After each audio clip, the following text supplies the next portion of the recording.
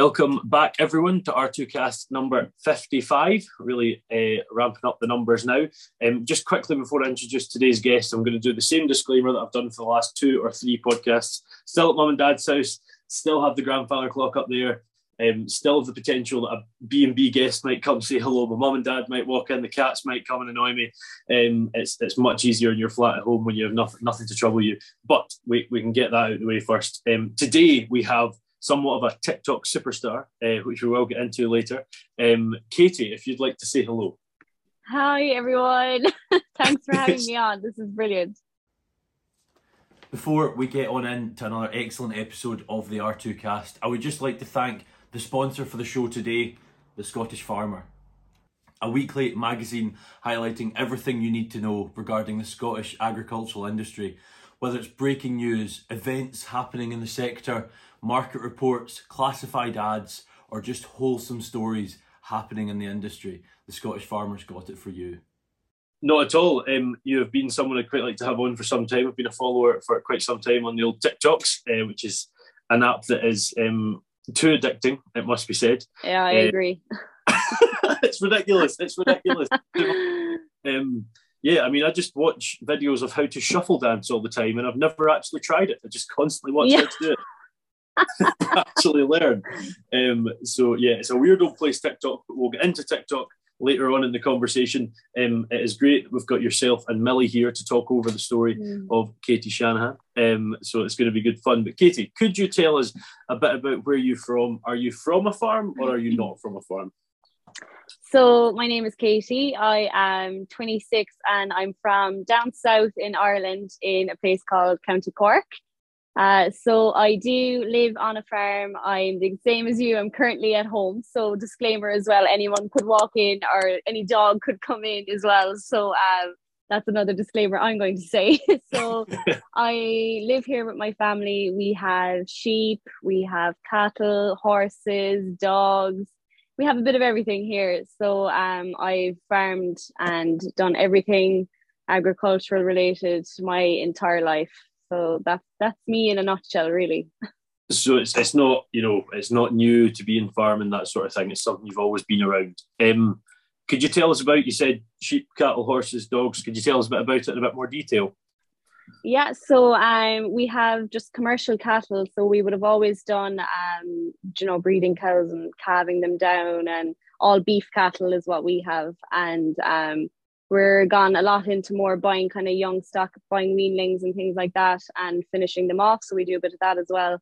And then in terms of sheep, we have 2 flocks. So we have the commercial flock. They're, the store lambs and things each year. But we also started a pedigree Charlie flock. So we got into them a few years ago. They're a breed that suit. We live in kind of lowland areas. So they thrive well here in sheltered, plenty green grass for them. So we've been building up that flock steadily over the last few years. And we're actually this week getting ready. We have our big premier sale for the lambs. So you kind of select your best of what you've bred this season. So we're currently now, I've been washing, and you do about a few washes, to get them nice and clean. As you can imagine, sheep aren't the cleanest animals, especially with all that wool. So we're busy with that this week, and we'll be heading off to Blessington to the premier sale on Friday. So all excitement here. And I feel like washing sheep, you get them immaculate, and then they somehow manage to find the one bit of dirt that was somehow there that you never even knew was there. Exactly. And especially because they're white as well, and it's in this, we have beautiful weather today, and they always find, the patch of dusty dirt and just lie in it for coolness. And that's when, your heart would sink and you're trying to hold your tongue, but it could be tough, but we'll get there. You wouldn't be sheep farming if you weren't ready for some kind of disappointment like that. Exactly. I agree. Now, I like to try and do a bit of research, and if this is wrong, that's going to be embarrassing, but I think it's right. You mentioned Premier Sale. Am I right in saying you were reserve champion at that a couple of years ago? We were. So, like when you get into a pedigree breed, it tends to, you mightn't get any sort of prize that big in your lifetime of breeding them or whatever, but we've been at it a handful of years now. And last year, one of our ram actually got reserve champion ram lamb of the show. So we were absolutely shocked. You know, there's such a high standard of lambs at this sale, and, you know, breeders that have been doing it for generations. So to be up there with them when this is our, you know, we've only gone to a few of those sales, we were absolutely delighted. So, you know, the standard is there, and, you know, we were up so high last year. Now the pressure is on for this year, but it was an honor to get such a high prize last year. You know, you mightn't get that ever again, but fingers crossed now for us this weekend. You've certainly got a good sort of like outlook on it. Like, you hit reserve champion this year, that doesn't necessarily mean you have to this year, and that still isn't a bad Definitely thing. not. But, you know, yeah, but that's the thing with showing any sort of animal or showing anything in general. You know, it's one man's opinion, and, you know, even different farmers have different opinions on what they like, or what's better, or what's, you know, what should win or what should come last. So these things can change even weekly, not even every year. So you have to kind of keep it real. Well, this is it, and I think that's a thing that some people forget about some kind of judged competition. It's not an objective thing. It's objective to a point, but it's very much in the eye of the beholder, isn't it? And I think some people get a wee bit caught up in that. They're like, no, but it's better for you. Like, yes, in your opinion, but, you know, could you tell we've got quite a lot of sheep farming followers? That was really hard for me to get my head around. Could you tell us what they're judged on? Maybe not specifically, but even some parts. So like, again, you know, breeds tend to differ on what you prefer, what you like. But for, say, I suppose Charlies in general, you're looking at their teeth. You know, you want to make sure that everything's in line. You're looking at their hind quarters, nice muscle presentation, nice kind of a flat square conformation. Kind of, it's, you know, it goes across the board for a lot of different animals and breeds, but definitely with sheep things differ. And then, you know, in the different breeds of sheep, you're looking at their wool, because, you know, when we're prepping them now all week, we're conscious of the fact of protecting their wool and making sure they have a nice tight coat, just things like that. This preparation isn't all on the day. It's literally starting from now. You're using special products to make sure you don't interfere with their wool and things like that. So we're constantly worried about having everything perfect from weeks in advance, even just when they're born. You know which are the lambs from very early on are the lambs you're going to be bringing to a sale like this weekend. It's a potentially expensive animal, so even forgetting welfare and everything for a second, even if purely financially, do you use like any blooms, like any wool color? Or biscuit bloom would be a color that, so we did have other brands, but then they started to go out off the market and things like that. So we've been trialing out our own things. We even, you know, go so far as trying to use colors that are already existing, powder colors, and sometimes we'd even my brother and myself like to do a bit of trial and error, and we've added in like certain things like coffee to make it darker, and we love experimenting to try and get a color that we like specifically. The rainbow Charlies, of course. Exactly. Yeah. Did you say it was a top lamb that was reserve champion? Yeah. Did it go on to sell well? Did that help in that regard?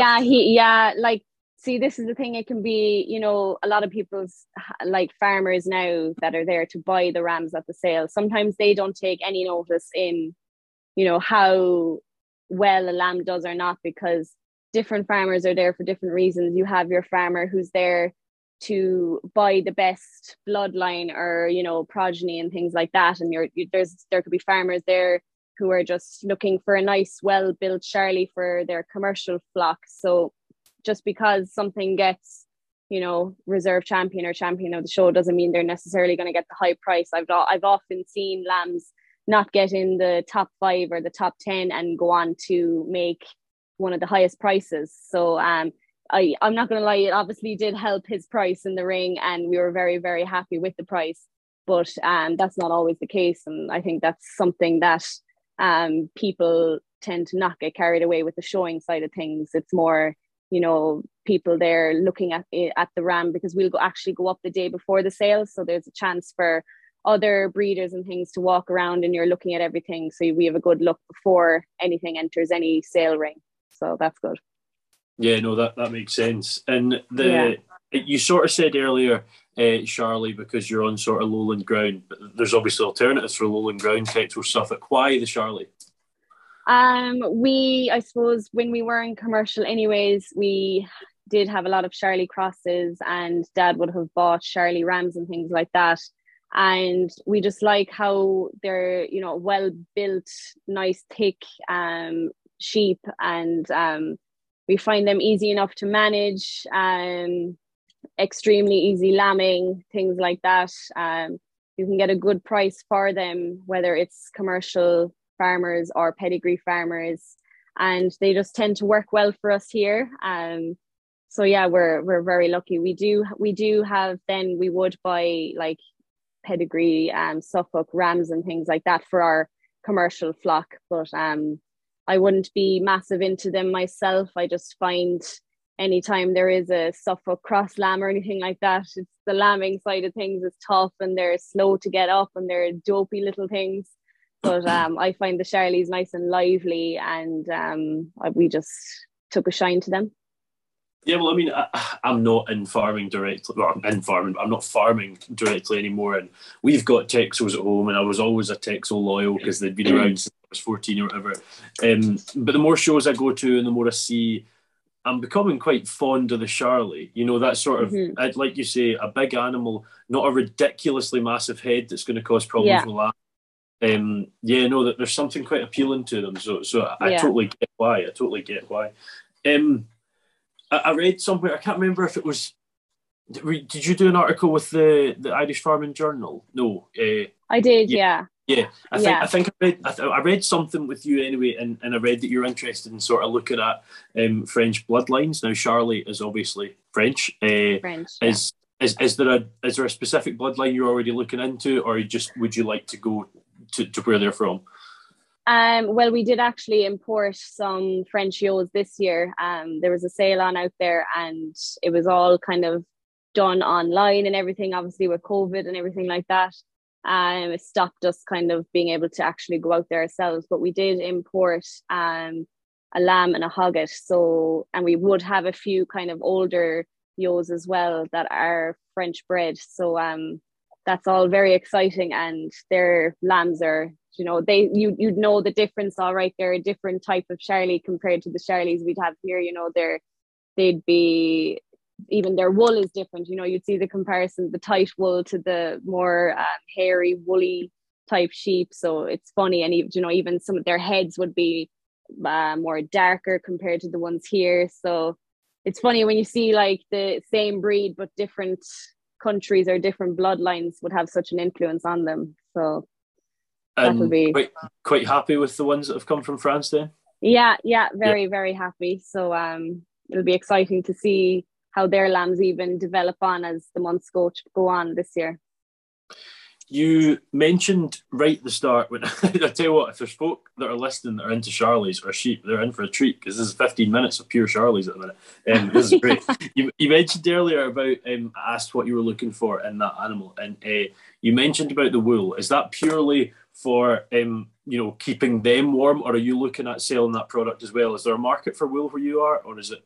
Not at all. No, not at all. Like, you know, some people, and as well, when I'm in the social media world, you'll get the haters or the activists, you know, trying to say, oh, you know, shearing the poor animal is cruel and all this, and, you know, you're only doing it for your own benefit. And I wish they could see us shearing this year, because you know, as well, when you plan something like shearing, the shearers are so busy, you have to do it on that day. And it was, I think, the worst day we had this year. So we had to bring everything back into sheds that had been cleaned out after lambing, and everything was clean.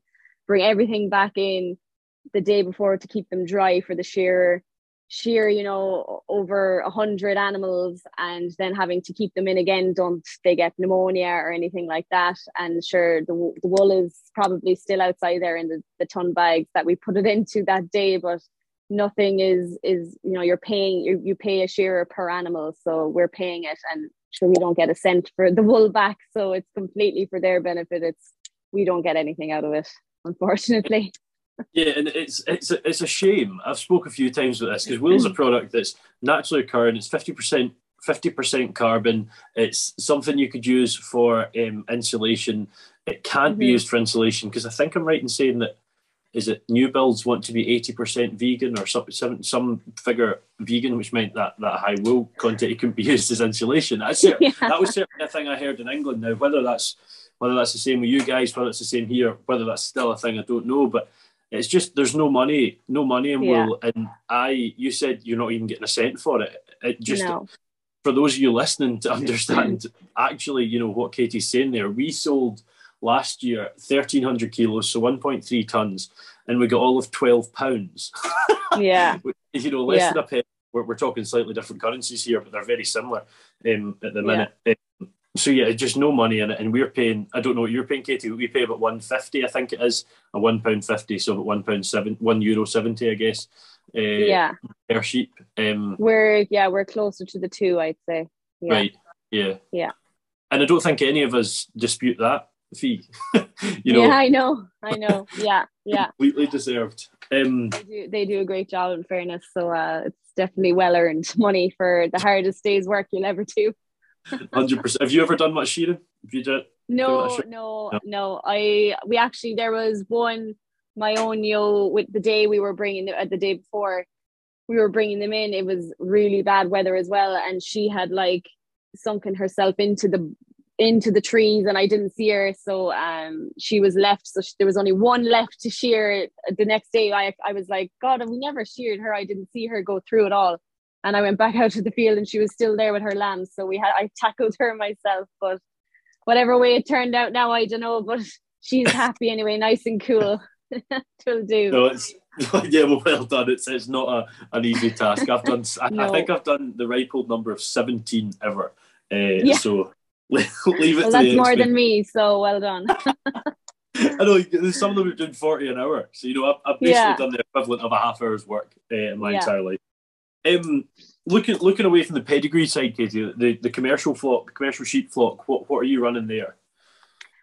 So we have a mixture. We'd have Suffolks, we have Suffolk cross Charlies, have a few Texels, and then we cross the Charlie with the Texels. So we kind of have a real generous mix of animals, and what we do then is each year we kind of buy, on the ram side of things, we'd have a Charlie ram, we'd have Suffolk ram, Texel ram, so they tend to kind of be divided amongst the flock then, and we'd have a nice mixture. So any good ewe then, or we tend to retain then for the following year. So I have a few pets that have stayed on as well, and they lambed down for the first time this year. So very exciting stuff altogether. It's a great feeling that. I don't know, I assume you do. Do you follow Joanne Devaney? Oh, yeah. Yeah, I thought you were. Yeah. She's got that one it's in twins every year for 5 years now, or something like that. Oh yeah. I followed it. I think it's brilliant. Yeah, it's a good one. It's funny. I have two pets, and nearly everyone that follows me knows them. So they're Polly and Dolly, and they were born. What year are we in now? They were last year lambs. And so Polly is a Charlie cross Suffolk, and Dolly is a Charlie. So I put them in lamb to a Charlie, so they'd have nice easy lambings as hoggets.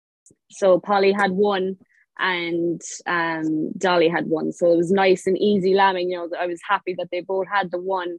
But it's funny, like Dolly is Polly is the Suffolk. You can tell she's a bit of a Suffolk. She has no interest half the time in me. She'll come and go whenever she wants, whenever it pleases her. Dolly then is a bit more affectionate, and when she did lamb, I was there and she was in complete shock. She literally saw the lamb and just walked over and sat by me and she was just staring at the lamb from a distance, as if to say, what the hell is this? I'm still a baby myself. And it took her about 2 days to warm to the lamb, but thankfully she took it in the end. But my dad was giving out to me saying it was my fault, that she's pure pet behavior going on there with the new lamb, that she didn't want it at all. But she turned into a fabulous mother, so all good in the end. It's always good to have a mum or dad there looking down at your decisions until they go right. Yes. exactly. You've really shot yourself in the foot with giving them names so similar, get mixed up between Polly and Dolly. And I assume Dolly the sheep is going to cause some problems as well. Maybe Yeah. she'll become more famous than the other Dolly. Oh, imagine. Well, my dad, he calls them both Dolly anyway because he doesn't know the difference either. It's so funny. But here he's just as mad about them as I am. So Well, they'll that's it. stay I know anyway. dads like to pretend sometimes they don't like them as Yeah. much, but Yeah, yeah. He likes them when it comes to moving them because all he has to do is call the two pets and they'll come, and sure, where one sheep goes, they'll all go. So they just follow him on through the gap and down the road and happy out. nice and easy that way.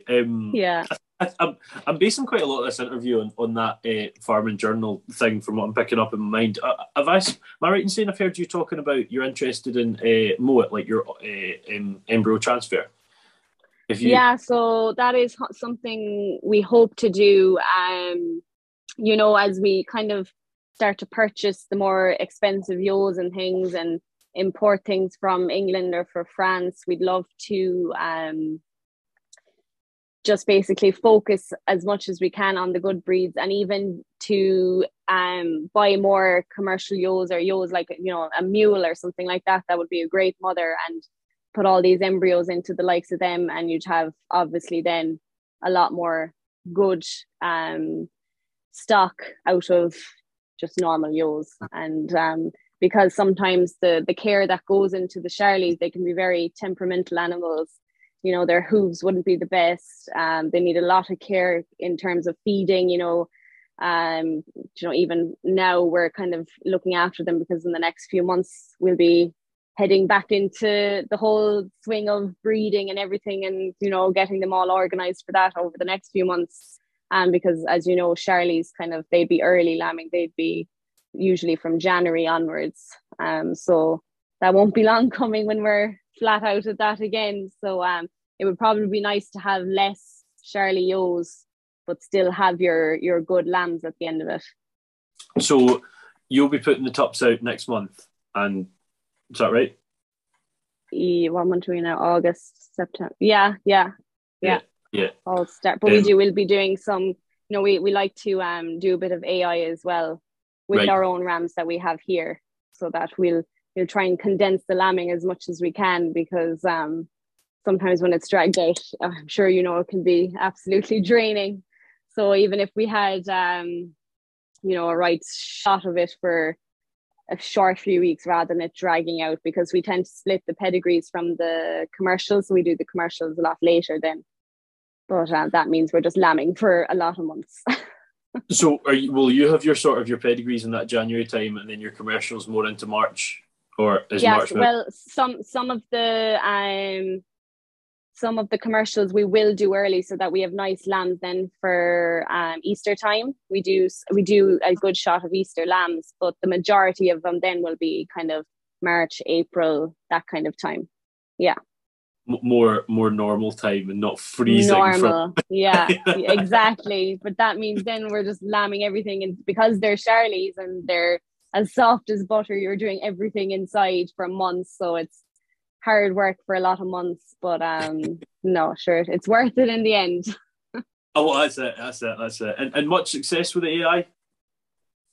Yeah, very good. We've done it a bits and pieces for a few years, but we tend to just either use we only take from the best rams. So like last year now, we bought a ram at the Premier sale last year, ram lamb. So that's what we tend to do, really, just from one ram, as opposed to, and we might just pick kind of the best of the ewes to have all them in a cluster together at the start.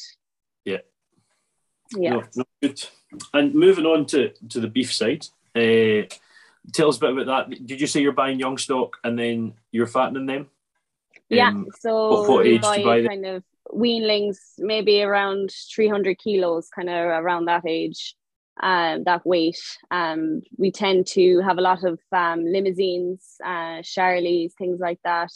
My dad is fond of the limousines, so they tend to win out over him. And we'd have a few suckler cows then as well that we'd be breeding, but we kind of got away. We used to have just all cows, and that's all my father used to do. But he was in a horse racing accident, so he kind of completely smashed his whole leg.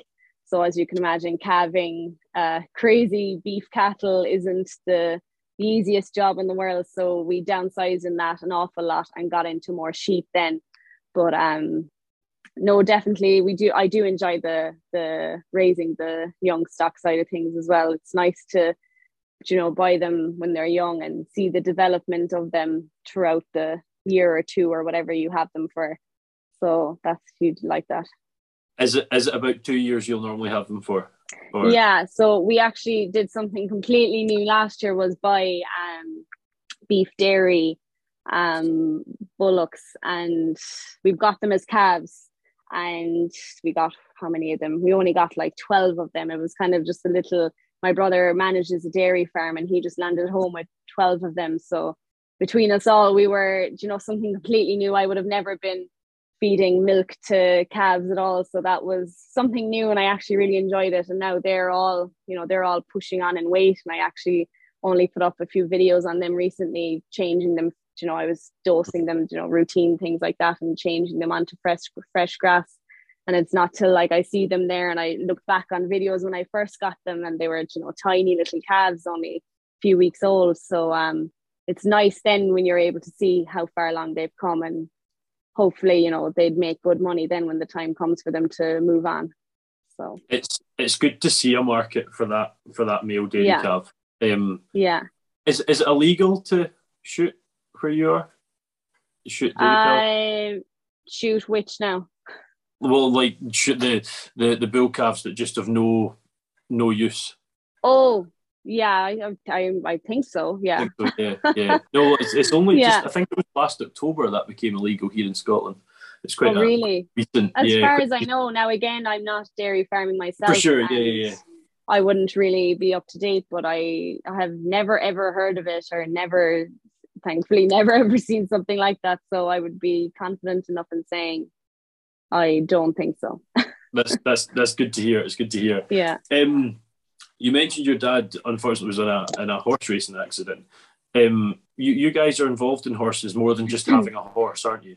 Did you breed horses? Yeah, so we used to breed them, but now as we've all getting older, we all do a bit of cross country hunting and things like that, and that's always something we've done. Both my parents come from kind of horsey backgrounds as well, and so it was something we were kind of born into as well. All my uncles and aunties would be heavily into it, and my brother was out foreign horse racing, and it's just a thing we've grown up with and kind of kept as a hobby and passion. So it's nice to have a mixture, here on the farm. When everything is done, we could, Christmas Day here, we all tack up, and we have kind of a mountainous area up behind and go off for a spin, or St. Stephen's Day, or New Year's Day is a big thing around here. Everyone goes off kind of cross country hunting, so definitely big around these parts. It sounds like quite a communal, good crack time. Yeah, good crack is right. Yeah. And pardon my absolute lack of knowledge on this, but what are you hunting? So sometimes it's fox hunting with actual dogs, and then a lot of the time it's just trail hunting, because that's kind of becoming more and more illegal. So okay. Anything official is always kind of just either horses on a trail kind of set out course that you just follow the person ahead of you, and there's a leader in front. Yeah, that's generally the rule around these parts, but there still is a few fox hunting clubs and things scattered around Ireland. That would be very big still. Yeah, for sure.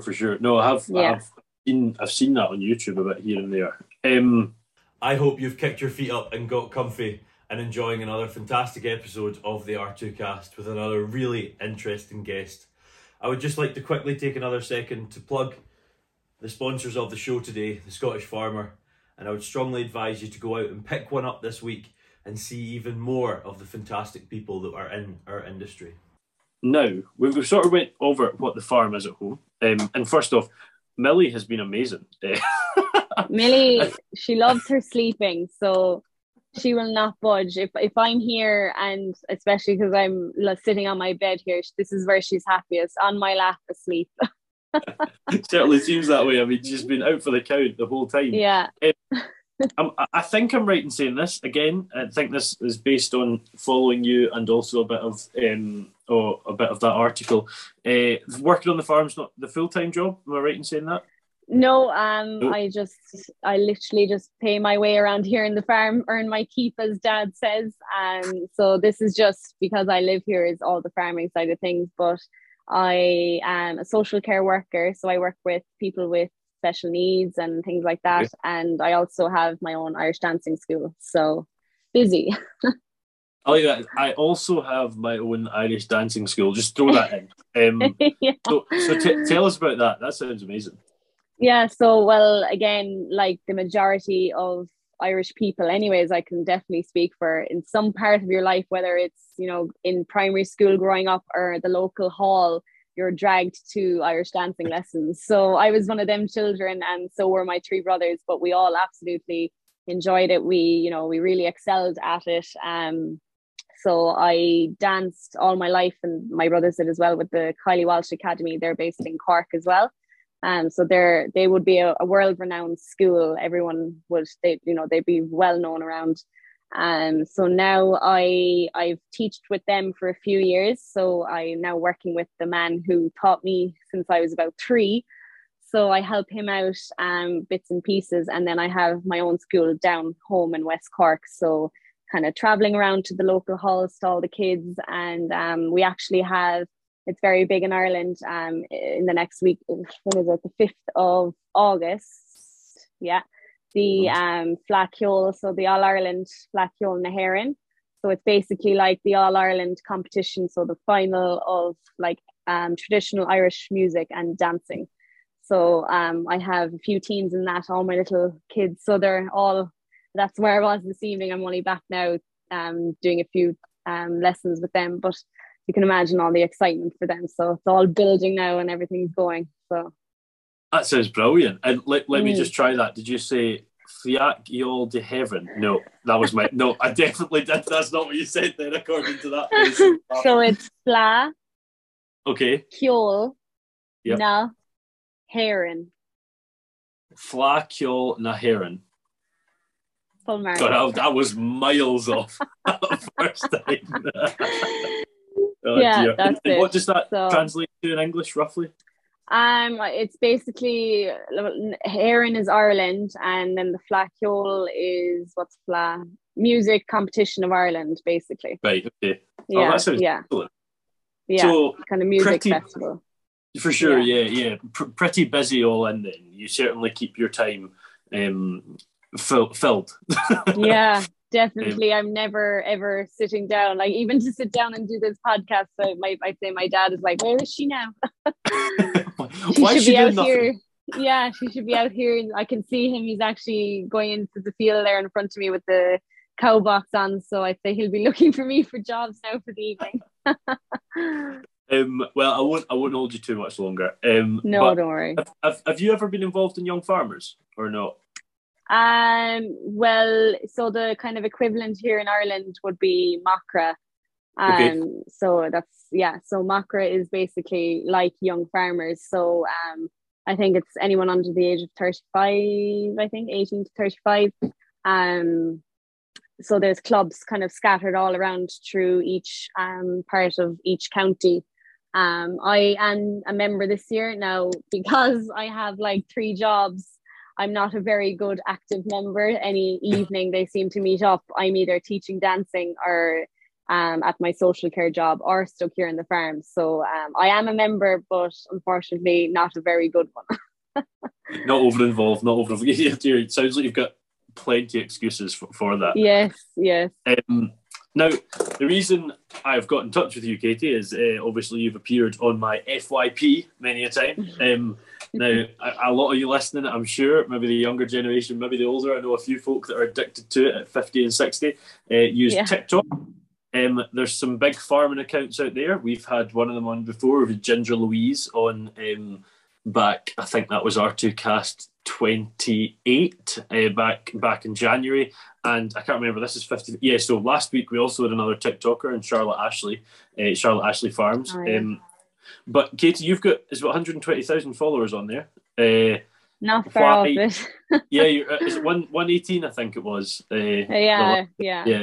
It's a phenomenal amount, right? Yeah. Did you start TikTok to become famous, or did something happen on TikTok that made it blow up? What happened? So like before I had joined, I didn't even know what it was. Now I had heard of people using it, but I wouldn't be a massive obviously I am now, but before then I wouldn't have been a massive social media person. So it was actually COVID. We got COVID in our house in 2020, I suppose it was. And back then here in Ireland, you couldn't go 5 kilometers from your house. You couldn't leave your house, but if you needed to go somewhere, it had to be within 5 kilometers. And if you can imagine, 5 kilometers from your house when you're living in the middle of nowhere is literally to the last field you own. So like, we were basically locked in our houses for 2 weeks. And that was the time back then you had to isolate. So I have a busy house. I have 3 brothers. One of my brother's girlfriend was living with us as well because she was locked in because she was a contact. My parents, everything. It was busy lambing season. It was January time, so we were flat out anyways. So again, up until this point, I wasn't as active on the farm as I used to be. I was busy working, and then when I was at home, I kind of had the mindset of just coming inside. So when we were locked in, I could do nothing, only get outside and get onto the farm because I couldn't stick being inside any longer. So I started getting up earlier. I was living a lot more healthier because I was getting up early, going outside, doing a bit of work. And whatever happened in those 2 weeks just kind of changed my life. I fell back in love with farming. I enjoyed every second of it. I used to be excited to wake up in the morning, be busy all day. We were all working as a family, so it was really, really nice. We were all helping each other. Lambing was flat out, so we were all taking turns at night, things like that. And then I just downloaded TikTok for the crack and posted a few videos kind of because that's busy horse hunting season. So made a few collages of things I had on my phone. Again, had no concept of what viral was.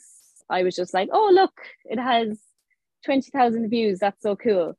And I didn't realize that was a lot, or whatever. And so I kept posting anyway, because we were in lockdown for 2 weeks, kept posting random videos. Then I started doing a few farming ones and they just absolutely took off. People really loved that.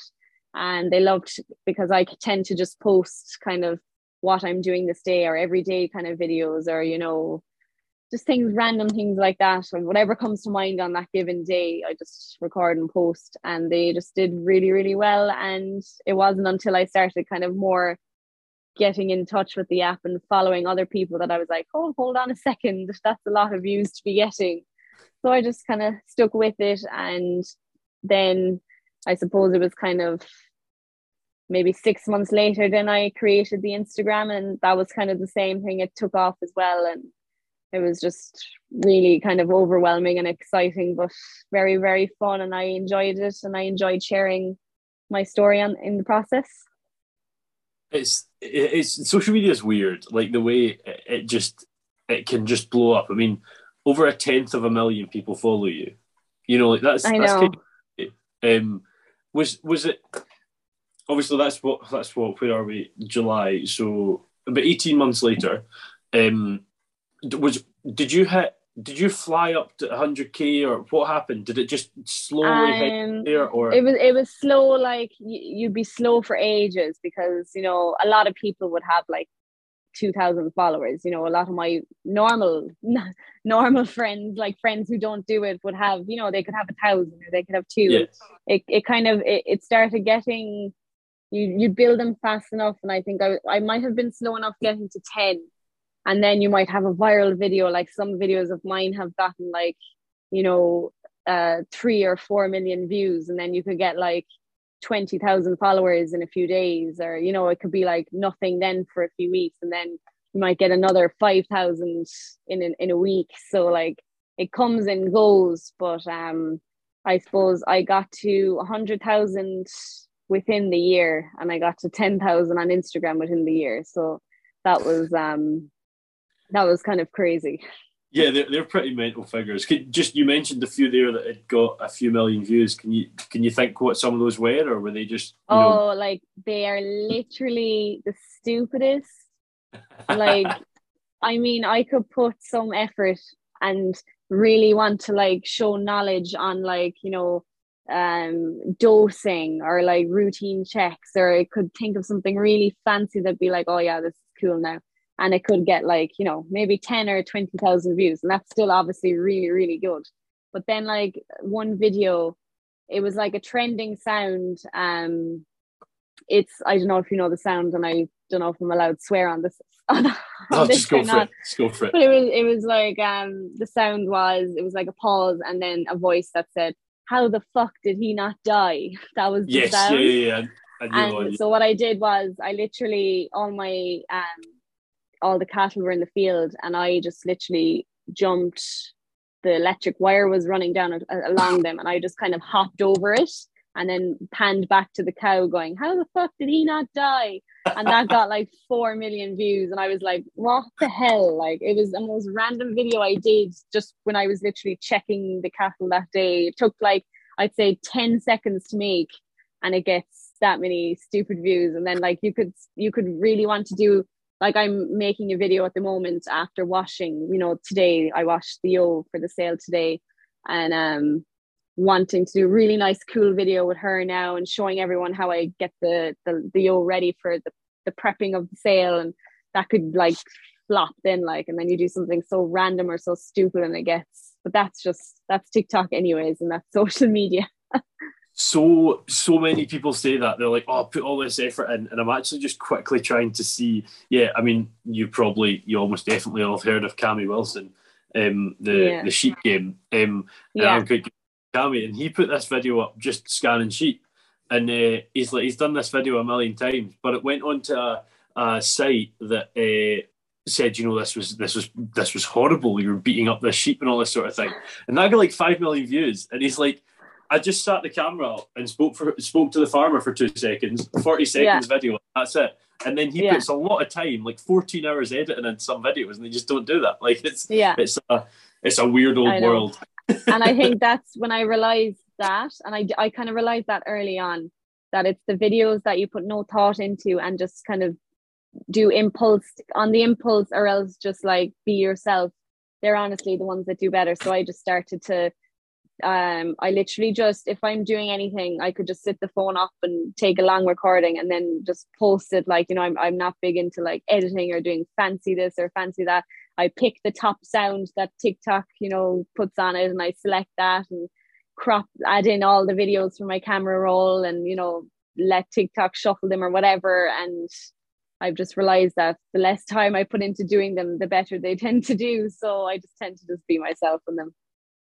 I think being yourself is such an important thing. I mean, with this, I've had quite a lot of folk with followings because followings help, because the podcast goes further. And a lot of folk just say, you know, and I think even I say this myself, you see some folk, you can tell they're trying to be not false, but put over some vibe that isn't true.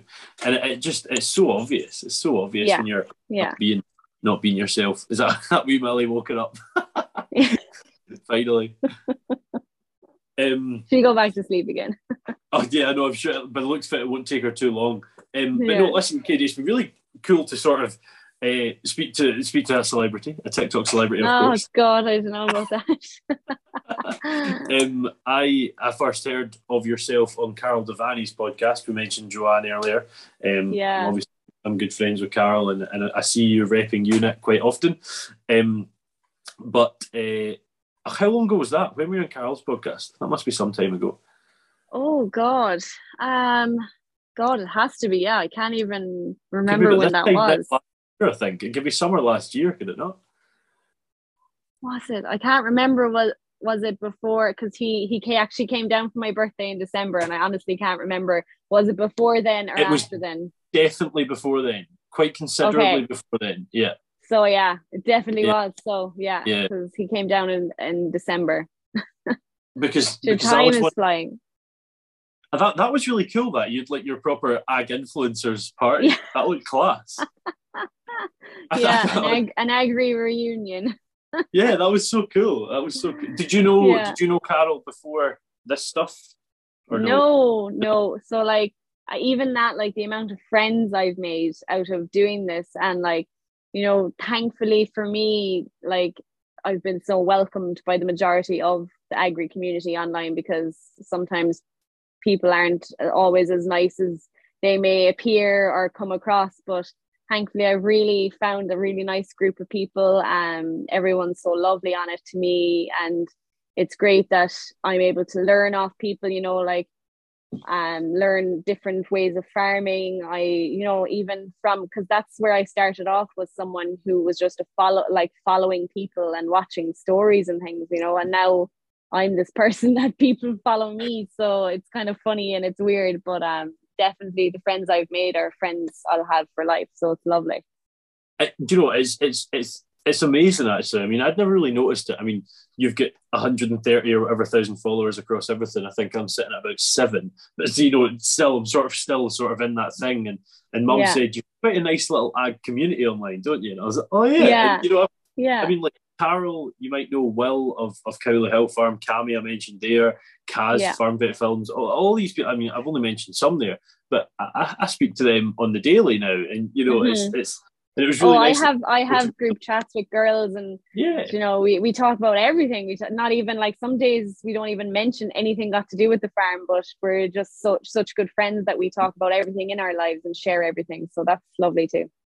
I mean, like I'm getting a wee bit like almost sick of the conversations about different mics and cameras, because we talk about that a lot. You know, but it's brilliant. I mean, you've got friends in real life, and then you've got friends there, and then you do start to meet them. That thing in December you did, I thought was great. We should try to do a massive UK one. That would be class. I know. It'd be really cool, actually. I might try and, like, you know, wriggle my way in, pretend I know some of you, but not actually be one of them. But anyway, we'll get it's been class to sort of have a chat. There is 2 things that we finish.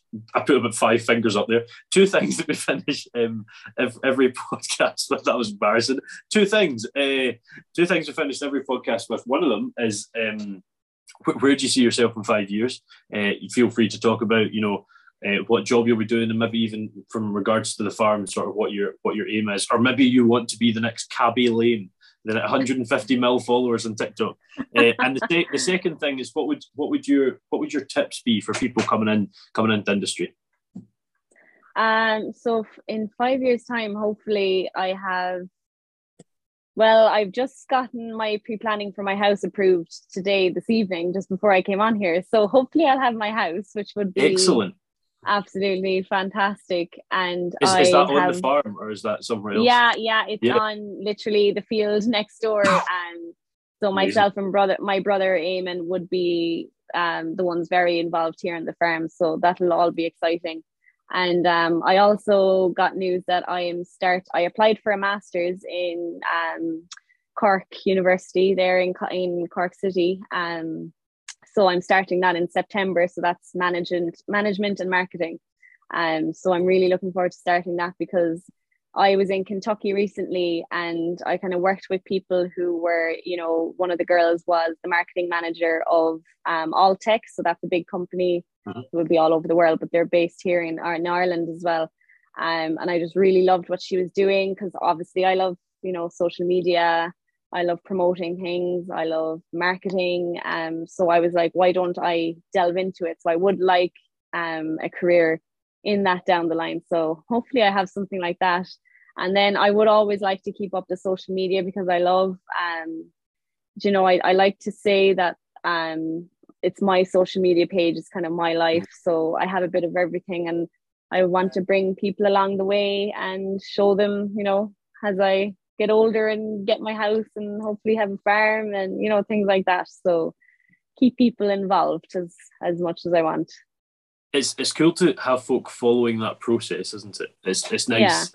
Yeah, it's nice, and people get involved. Even myself, I love, like, following people from, I followed people, say the last 5 years, who would have started off in farming, and and then they got married, and like some of them now, their children are like toddlers, and they're farming or whatever, and I just love following the journey. So I would like the opportunity to do that then for other people. And you constantly have, even I have people on to me about advice for like things got to do with the house, or advice things in relation to college, or I'm doing the Green Cert, which is like an agri kind of degree here, so people on to me about that. So it's great to be able to offer advice to people as much as I can, which is nice. Just quickly before we get on to the tips question there, Katie, you mentioned, I saw you posted about the Masters a couple of weeks ago, I think. Yeah. I remember messaging you saying that's class, because I did a Masters, but I had two things I was looking at, and one was marketing. It's a really interesting field. But could you tell us a little about that Green Cert? Because I've heard about this, but I don't really know much about it. So basically, a lot of people who want to get into farming, you do the Green Cert. So it's a 2-year, you're in 2 years in agricultural college. So you're level 5 and you're level 6. And it's basically, because I'm old, obviously a lot of people do when they leave ski. People tend to, if they're just doing farming and nothing else, they'll go straight from their 6th year leaving cert, finish that, or some of them don't even do the leaving cert, but a lot of them do go straight down to agricultural college. I'm lucky to have one 15 minutes away, and they'll do that for 2 years full time, and then they'll get their Green Cert, and they can apply then for their grants and everything, and like that. So because I'm older and I already have a level 8 degree, which I did a few years ago, I can do it basically online. And then for like the hands-on things, or the visual assessments, I just go down to the college, which is very handy because it's so close, and do all those practicals then down there. But it's very good. What was that college's name? Clonakilty Agricultural College. Oh, okay. So we call it, it's in Dara. That's what the locals would call it, Dara College. I've not heard that, but I have heard the first name that I'm not going to say because I'll say it wrong. Clonakilty. I realised I just embarrassed myself. What was it? I had Saoirse of Life at Bankran Road on. She's lovely. Yeah, absolutely lovely. And actually does a similar job to yourself. Slightly different, but similar. But she talked about, let me get this right, camogie, right? Yeah. I had read about camogie. I'd read about Saoirse, and it said camogie, but I just wrote it down quickly, and I asked her about her career in camogle, right? I just find myself doing this Artucast 55 in, and I still butcher 95% of the words I say. But no, so do you require a Green Cert to apply for grants then? Do you need some kind of agricultural qualification on a business? You do, you do. So you need, obviously you can't just be anyone applying for a grant for a sheep shed or to own animals. You need your herd number and things like that. So the Green Cert is just the qualification you have to prove that you are actually a farmer. that makes sense, in fairness. It makes sense. Yeah. That used to be the case here. It's not now. I think they're looking at bringing it in. And the thing we have is the apprenticeship, which by the sounds of it is very similar to what you're talking about there. Mm-hmm. It sounds quite similar. Tips for folk coming into industry? Get out there, get hands-on, go to the local farmer, ask, does he need help with anything? Everyone always needs help when it comes to lambing season or calving season, or it's all about just asking people and talking to people, getting in contact with people who you follow.